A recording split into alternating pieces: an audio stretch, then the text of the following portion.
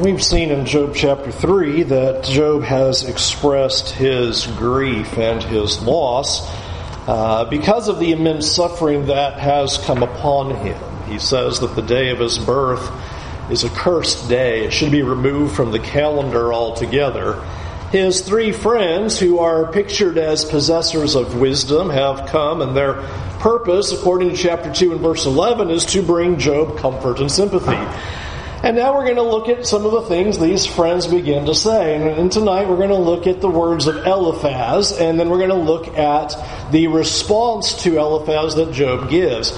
This is one of the most lengthy discourses between the two that we have in the book. 4 chapters, and they're not short chapters, and so that means it's not going to be possible for us to read all 4 chapters and still be able to match and deal with the time constraints of the evening. So what we will do is we'll highlight some of the important statements that are made by Eliphaz and by Job, and consider then the help that the friends give.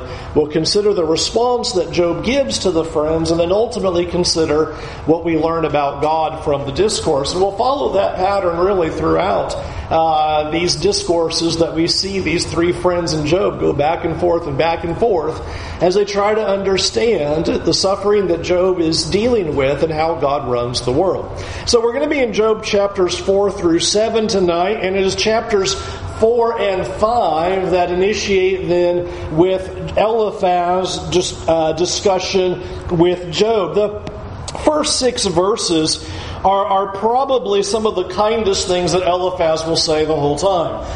Is probably the kindest things any of the 3 friends will say in the whole sum of discourses that are about to happen. You'll notice in verse 2 that Eliphaz begins really with a gentle word. If someone were to venture a word with you, would you be impatient? Yet who can keep from speaking? I feel that I need to say something to you, Job, about these things, and I hope that you will listen to the things that I have to say.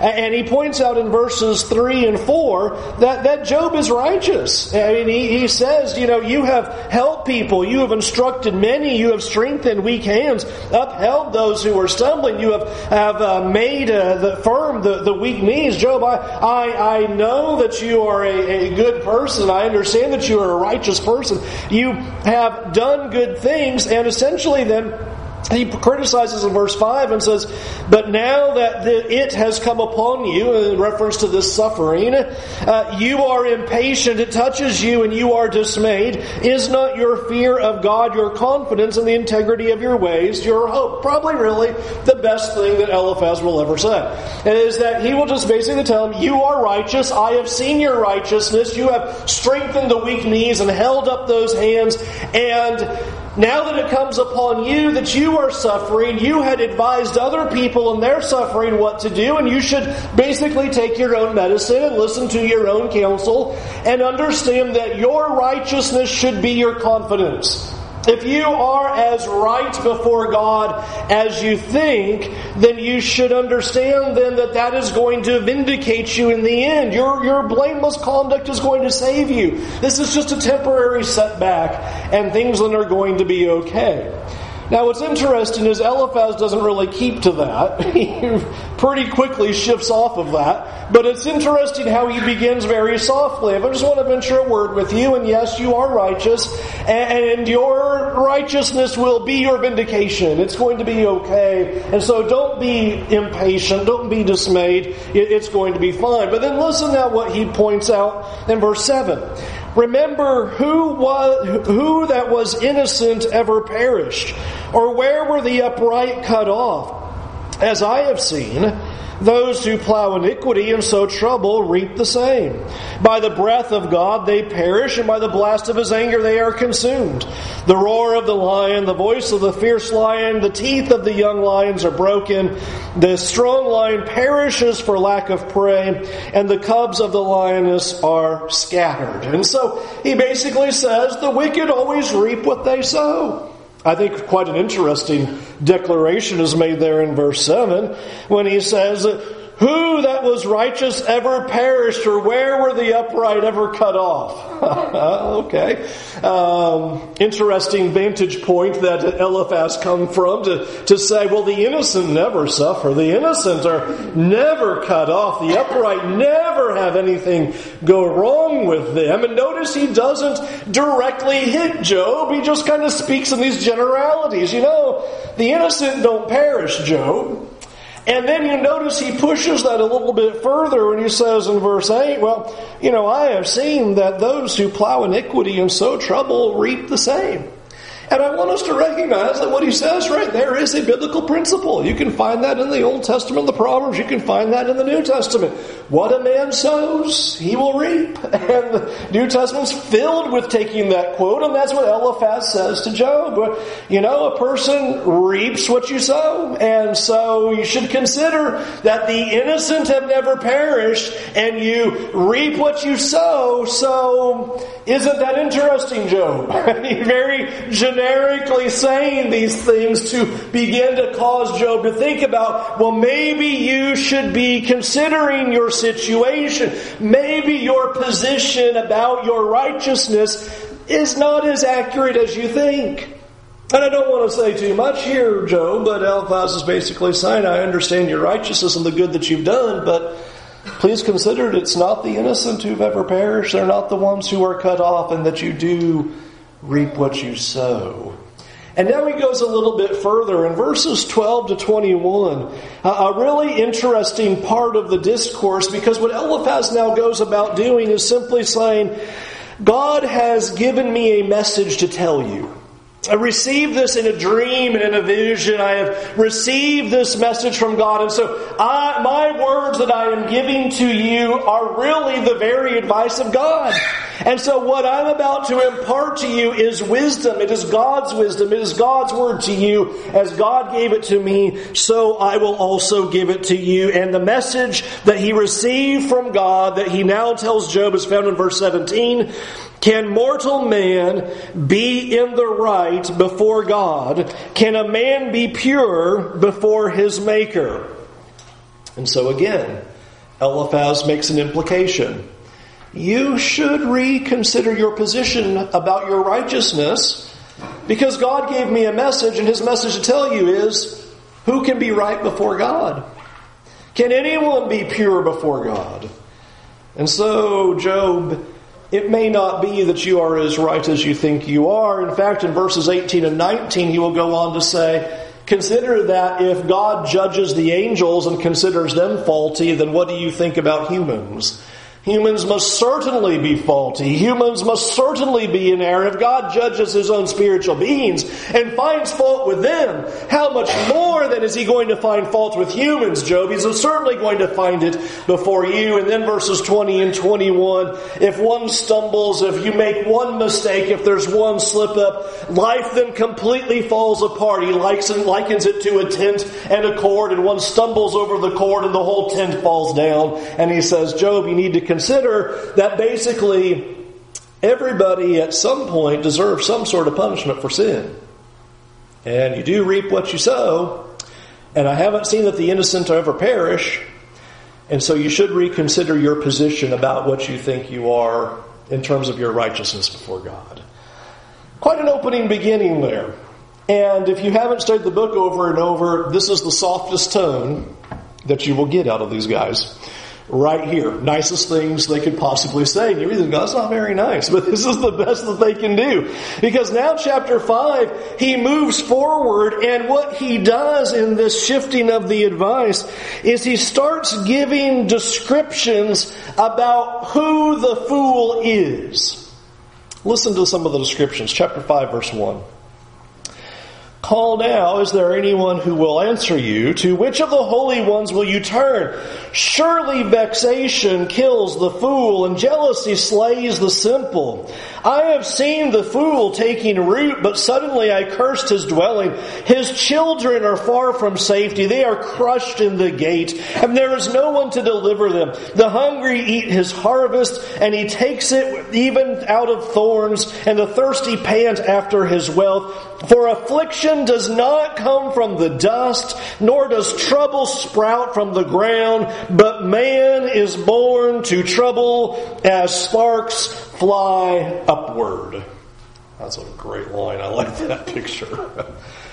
Did you catch what Eliphaz just did right there? He says, now Job, I've seen the fool, and let me describe to you the life of the fool, and I don't want you to be a fool, Job, because if you're a fool, then the result is going to be devastation.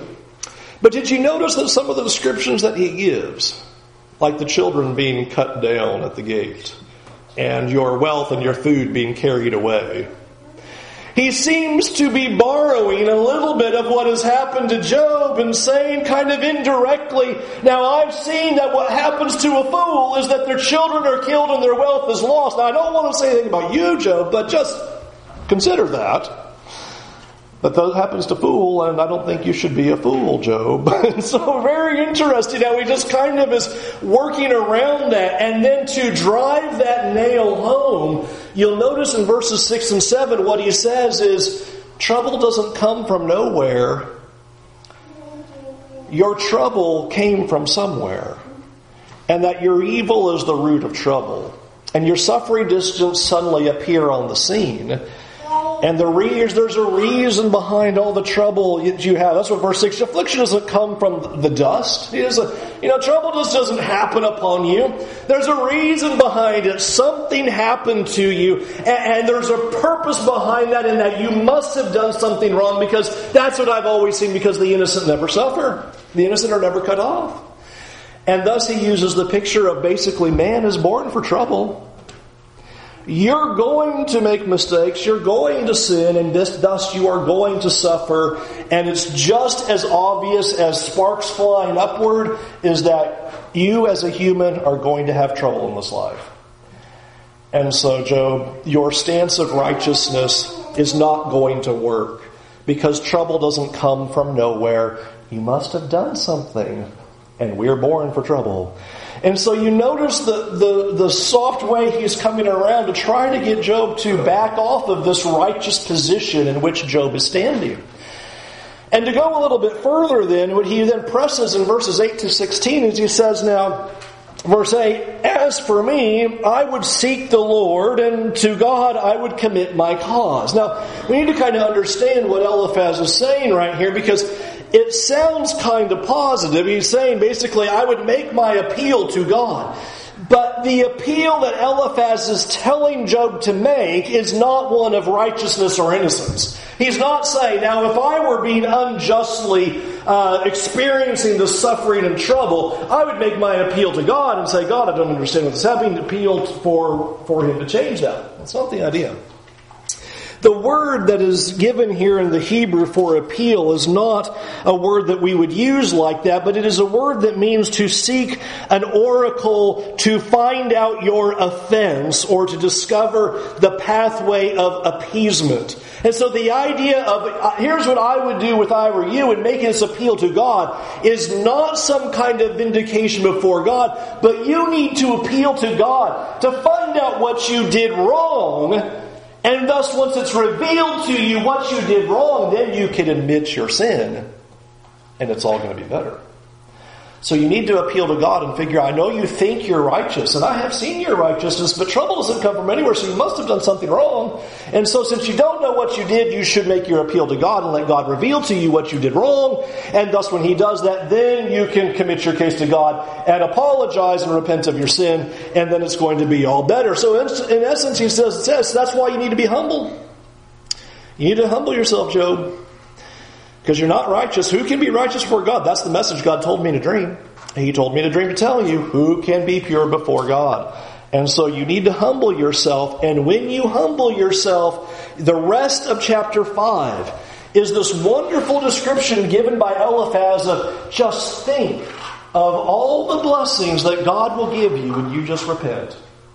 If you would just repent to God, you would not believe all the good that God is going to do. And He is going to restore all your blessings. He's going to restore your wealth. And in fact, God will keep you from danger in the future. Amazing words that Eliphaz says. In the future, danger will not even touch your life if you would just repent and seek that restoration of God. Now, I want us to consider just for a moment, before we look at what things Job is going to say in regards to this. I think one of the things that's interesting about what Eliphaz says is that if Job does what Eliphaz says, then Job actually proves the case for Satan. Because Satan has said, people are only on board for the blessings. People are only on board for the good that you do, and they will do anything to receive it. And if Job basically says, okay, I will ignore my righteousness and I will do anything to get my wealth back and get my health back, then you're proving the very thing that Satan has laid out. They're only in it for what they get out of it. And I want us to observe that because it is important to sustain what Job is going to do. It is critical that Job continue to contend for his own righteousness. Because by doing so, he is saying, I don't care about restoring the blessings. That's not the issue. The issue is, I am right, and my relationship before God is what matters, and I am in the right, and I don't understand what this was going on here. He could just capitulate and go, okay, I'll just kind of throw up a repentance and let's see if God restores, because that's all I'm caring about. But Job won't do that. Probably a parallel would be like the person who says, I refuse to admit a crime that I didn't commit, and therefore I will stay in prison my whole jail sentence on the sake of righteousness. That's what Job is doing, is saying, I'm not going to do what you say, Eliphaz, because I'm not done anything wrong. I'm right before God, and I'm more concerned about my relationship with God and maintaining that integrity than somehow trying to barter with God to bring all the blessings back. Because that's what Eliphaz does. If you would just repent, we'll fix it all. God will just restore you like you've never seen before. And it'll be amazing if you just do that. And so Job's stance of standing on righteousness is a very important piece of the story of Job in his life, because it is not succumbing to the temptation of Satan that says people only serve for what they get out of God. And he refuses to go down that road and is more concerned about, this is what truth and righteousness, integrity and blamelessness are all about. Now, when Eliphaz does speak, I think it is interesting to observe. You will notice, as we observed a little bit already, Eliphaz does not just speak sin. You're not reading 2 chapters where you read that and go, well, those are the words of Satan and they are absolutely all false, all sinful, and all wrong. They're not. In fact, they're quoted in the New Testament. One of them, like in Job chapter 5, verse 13, about he catches the wise in their craftiness. The Apostle Paul quotes that in 1 Corinthians and uses the very words of Eliphaz. That's not an incorrect statement at all. When he speaks about the Lord blesses the one whom the Lord reproves. Therefore do not despise the discipline of the Almighty, for he wounds but he binds up, he shatters but his hands heal. We read that in the Proverbs, we read that in Hebrews chapter 12. So if Eliphaz is saying these things where he says, hey, suffering is disciplinary, and the Scriptures bear that out, certainly, Hebrews 12 says it, Proverbs 3 says it, what's the problem? Why don't we have God coming in with Eliphaz and saying, yep, that's right, that's exactly what the Scriptures say. The Scriptures do say that God can use suffering for disciplinary reasons, that He is trying to correct His people, and so Eliphaz is exactly right. There's 2 problems with what Eliphaz has done, and that's what sets the tone of where Job is going to come from. Number 1, not all suffering is intended to bring sinners back. I think that's a very important aspect, is that we can't just say, well, that means every piece of suffering that ever comes along was God's intention to bring you back from your sin. You can't make that argument. Does God use suffering to bring people back? Yes. So that means all suffering means that? No. This is a general principle that we see in the Proverbs that the writer of Hebrews is expressing, that yes, these things can be used by God, but you cannot then look at suffering and say, that must be what it is, because that's what Eliphaz does. Eliphaz says, Who of the innocent has ever perished? Therefore, you must be doing something wrong. God's trying to bring you back. Which leads to that second part. You cannot look at the outcome and determine the cause of suffering. This is something I'm going to drum into us for a long time in this series. Because we like to try to do this. And this is what the friends will try to do. Is what they want to do is they want to look at the outcome and say, well, because you're suffering, that must mean you've sinned. And you cannot take the outcome and know, here's the reason why. That is what makes the wisdom books so interesting. It's because the wisdom books are always talking about the difficulties and collisions of trying to understand that. Because the writer of Ecclesiastes talks about why is it that the righteous perish and the wicked prosper. Well, that seems to be in direct contradiction of what Job is talking about right here. You can't look at the result and say, well, I know here's the problem. And we especially know that in the book of Job. That's why those first 2 chapters were so important. The first 2 chapters emphasized, highlighted, underlined, and emblazoned into our mind Job is blameless, he's upright, he fears God, and he turns from evil. Over and over and over again, we're told that. He fears God, he turns away from evil, he is blameless, he is upright. And so you cannot draw the conclusion like Eliphaz is doing and say, well, that must mean you're being disciplined by God. So this becomes a part of what we've been studying, what we continue to look at is, does God try to bring back sinners? Absolutely. Does that mean I can look at all suffering and decide if I'm a sinner or not? No, you cannot. And that's the mistake that Eliphaz is making. And this then is the essence of what Job then does in his response. His response fills from chapter 6 to chapter 7. And as he opens then in chapter 6 with his response, he really just describes the intensity of his suffering, just the misery that he continues to be in, how awful it is, and the weight of what he feels perhaps might be best described in verse 4 when he describes there that the arrows of the Almighty are in me. He feels that he has been shot through by God. I have been righteous, and all that has happened to me is as if God's weight is upon me and He has shot me through. And then he goes on in verses 6 and 7 and says, and your words, Eliphaz, your wisdom that you have brought to me, they have been no help at all. I am starving for this food that you would come and encourage me and help me. And he says, it was tasteless. It didn't help me. It had no value to me. It didn't give me what I was looking for. Verses 8 through 13. Listen to what he now describes that he wishes God to do for him. Verse 8 of chapter 6. Oh, that I might have my request, and that God would fulfill my hope, that it would please God to crush me, that He would let loose His hand and cut me off. This would be my comfort. I would even exult in pain unsparing, for I have not denied the words of the Holy One.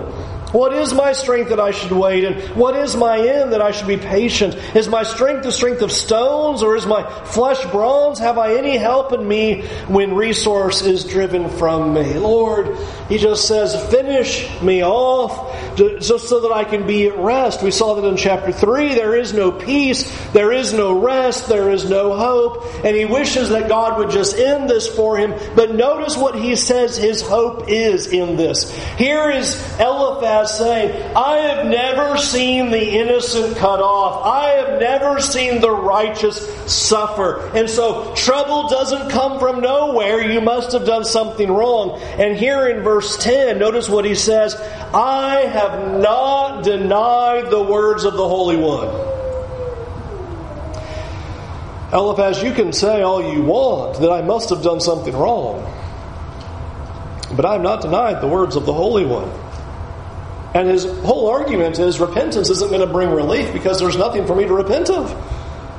This is only going to infuriate the friends by him saying this. But this is his stance. I haven't done anything wrong. There is not going to be restoration through repentance because I haven't sinned. And you may go on and on and on about, hey, the innocent never suffer, but I'm going to tell you something right now. The innocent are suffering. I'm blameless. I'm upright. And so he draws that conclusion to them. And I hope you heard in verses 11 through 13 there, he doesn't think he's going to last much longer. And I hope you get a sense of that almost every time Job talks. You're going to hear how crushed Job is. Verse 12, is my strength the strength of stones? Or is my flesh bronze? No. I'm not going to be able to handle a whole lot more of this, guys. So he's expressing his pain, expressing his grief, but at the same time he says, I haven't done anything. I haven't denied the holy ones of God. And then he turns around in verses 14 to 30, and he just basically says, and you guys didn't bring me any help at all. I was looking forward to you coming. But listen to verse 14. He who withholds kindness from a friend forsakes the fear of the Almighty. You know, I was looking for help. I love the imagery in verses 15 to 21. He says, it's like a bunch of nomads who are walking through the desert and they know where a riverbed is and they veer out of the way for miles to go to that riverbed so they can finally get some cool well water, only to find that it's a wadi that is dried up in the desert. He says, that's what you guys are. I was so looking forward to you coming to me and giving me your words of encouragement and comfort. And here you are, and I'm ready to drink from it. And it's like drinking sand. Give me nothing. You are no relief to me at all. You are no help for me. Verses 22 to 30, he just goes on and says, I didn't even ask anything from you. There's only one thing I was hoping for, words of help, and you didn't even bring me that. You know, what did I ask of you to do? Have I really asked so much of you? Have I really put some great demands on your life? I just wanted some encouragement. Verse 26, but what you do is you treat my words like the wind. You won't believe how many times these friends call Job a windbag. Over and over again. They say, you're full of hot air. You're an airhead. They just go on and on and on. And he's already saying it here. You treat my words like the wind. You don't even listen to what I'm saying. You're not hearing what I'm telling you, Eliphaz. I didn't do anything wrong. And so therefore your words are no help. I love verse 24. Look at it there. Teach me and I will be silent. Make me understand how I've gone astray. You think I've sinned? Please point it out to me. Show me. You think that, the innocent never suffer? Then show me what I've done wrong. Show me what I've done and I'll do something about it. But the point that he makes is that I don't deserve what is happening to me at all. Verse 29, please turn, let no injustice be done. Turn now, my vindication is at stake. You guys are sullying my character and saying that I've done wrong. My character and my vindication here is at stake, and I have not done anything wrong. And if you think I've done something wrong, why don't you show me what I've done? But I haven't denied the words of the Holy One. And your words have been no help, and you're not listening to what I have to say. And that brings him into chapter 7. In chapter 7, he just continues to lament. It's very similar to the things that we saw in chapter 3. Job returns to the lament where he says that life is hard, it is miserable. He experiences sleepless nights. Verse 3, he is in complete pain. Verse 6, total misery and living in hopelessness. It is, I think, probably impossible for us to identify with the extraordinary pain that Job is in. And from time to time, he will speak what he is feeling and experiencing, and we have to grab onto those to appreciate what is happening to him. And here he does a little bit of it where he says, you have no idea how miserable I am. I don't even sleep at night. I have no help. I have no hope. I have absolutely nothing to put my hands around. Things are just painful and miserable. And yet, in verse 7, he says, I'm still praying even though I'm devastated and even though I lack joy. Here he is talking to God. Remember that my life is a breath and my eye will never see good again. What we're going to see in Job is he will continue to make his cry out to God, even though he is just devastated inside and says of his flesh, I'm not going to make it much longer. My body is not made of stone and bronze. And then while the friends are hurling their attacks, Job continues to speak to God. And in this final section, his words to God are this: God pays too much attention to humans. This is his first conclusion. That God pays far too much attention to humans. You'll notice that there in verse 17 of chapter 7. What is man that you make so much of him, and that you set your heart on him? Visit him every morning and test him every moment.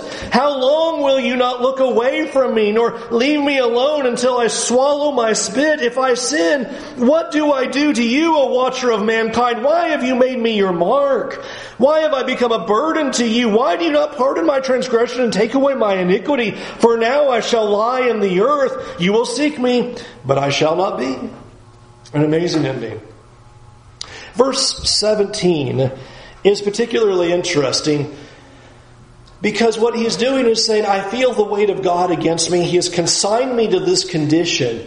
And what is man that you are mindful of him? Now the reason that is particularly interesting is because that might sound familiar to you.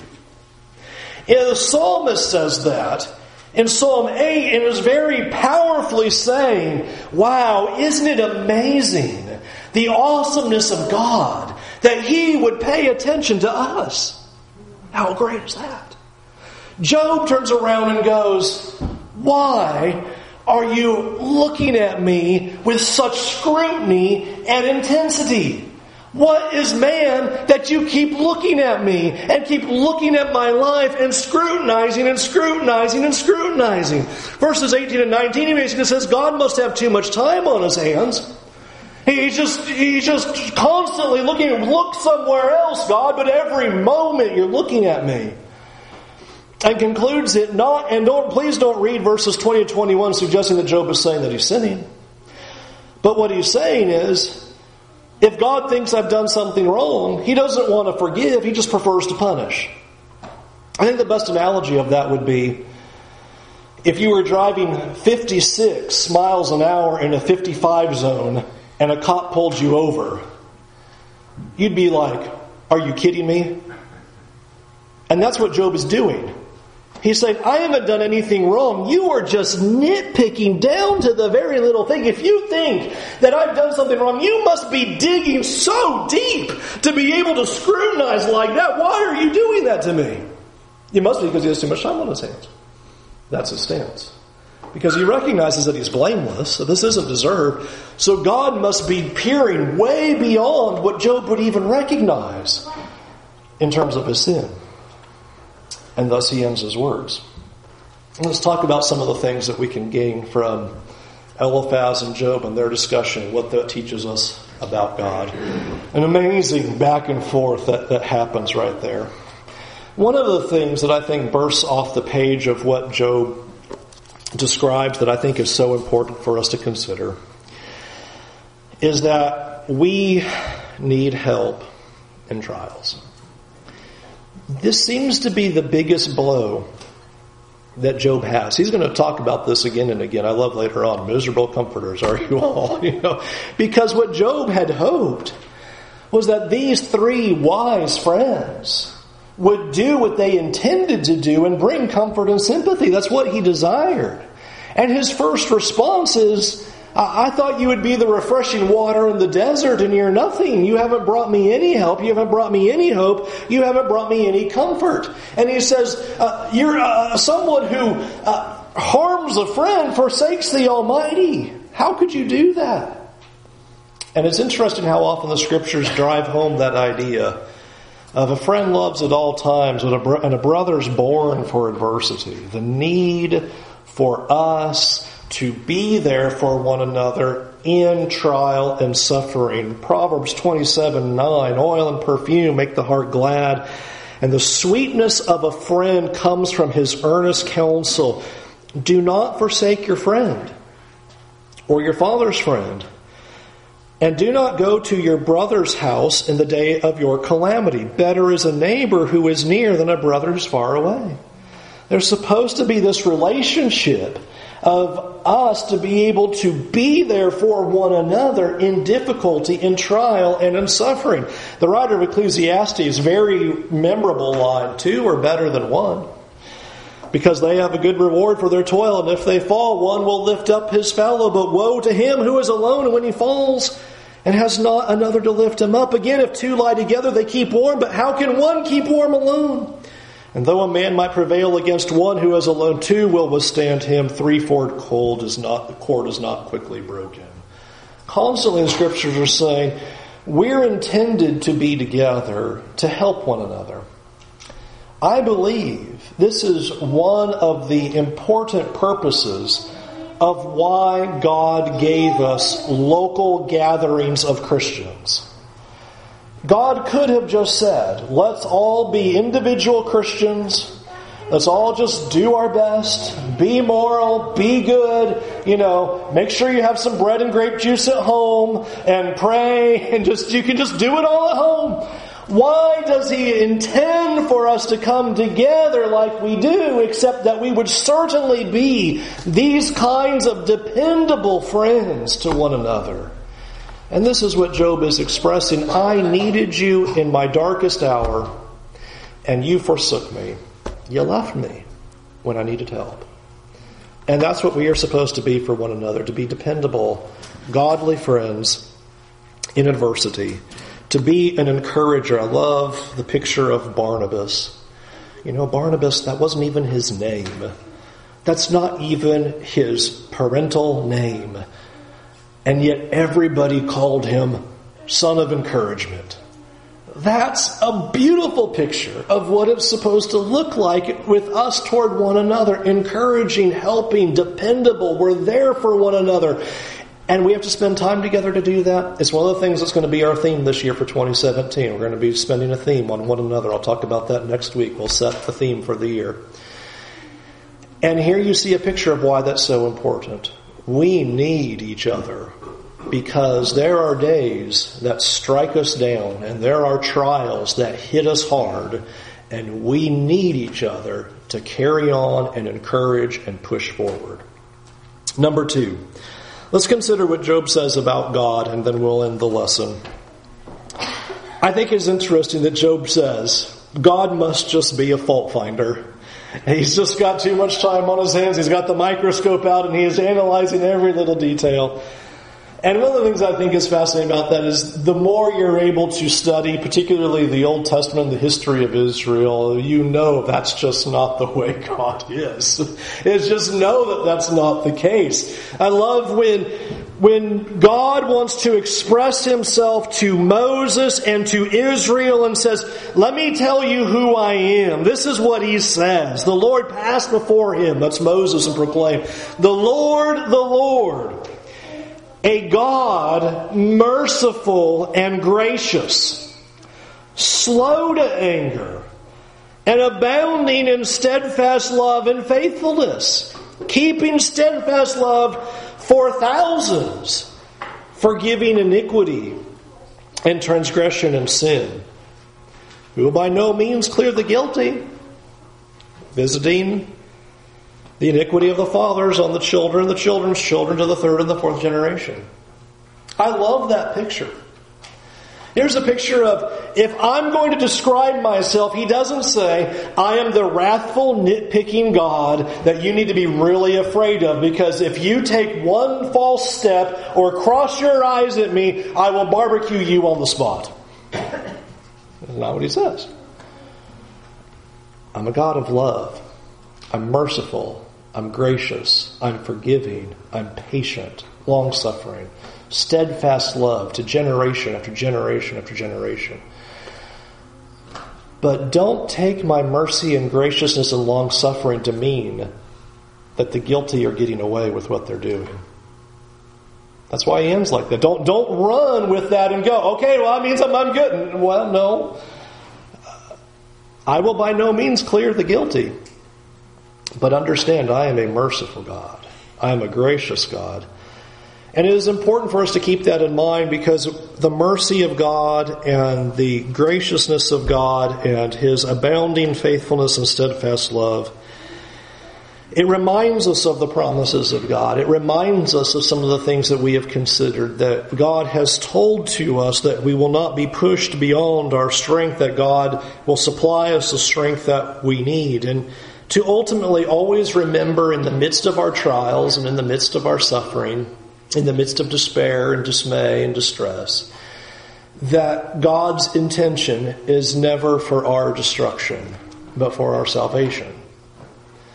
That what is being allowed in our life and the extent of the trial and the degree of the difficulty is not intended for your ruin. It is intended to bring you home. And that's why God moves as He moves. And we must always keep that in mind, as hard as that can be, as painful as it can be. God loves us and is not intent on our destruction, but intends to save, and is doing everything to move us to that reality. May we keep that in mind for the difficulties we face this week. We're going to sing a song. We invite you to come to Jesus and to come to a loving, forgiving, gracious, steadfastly loving and faithful God, abounding in love, and that we would give our lives to Him, that we would see His love, and that would change how we live our lives, that would change our response to not live for self, but to give our lives to Jesus completely. We encourage you to do that tonight. Turn away from your sins, to be immersed in water for the forgiveness of your sins. Will you come and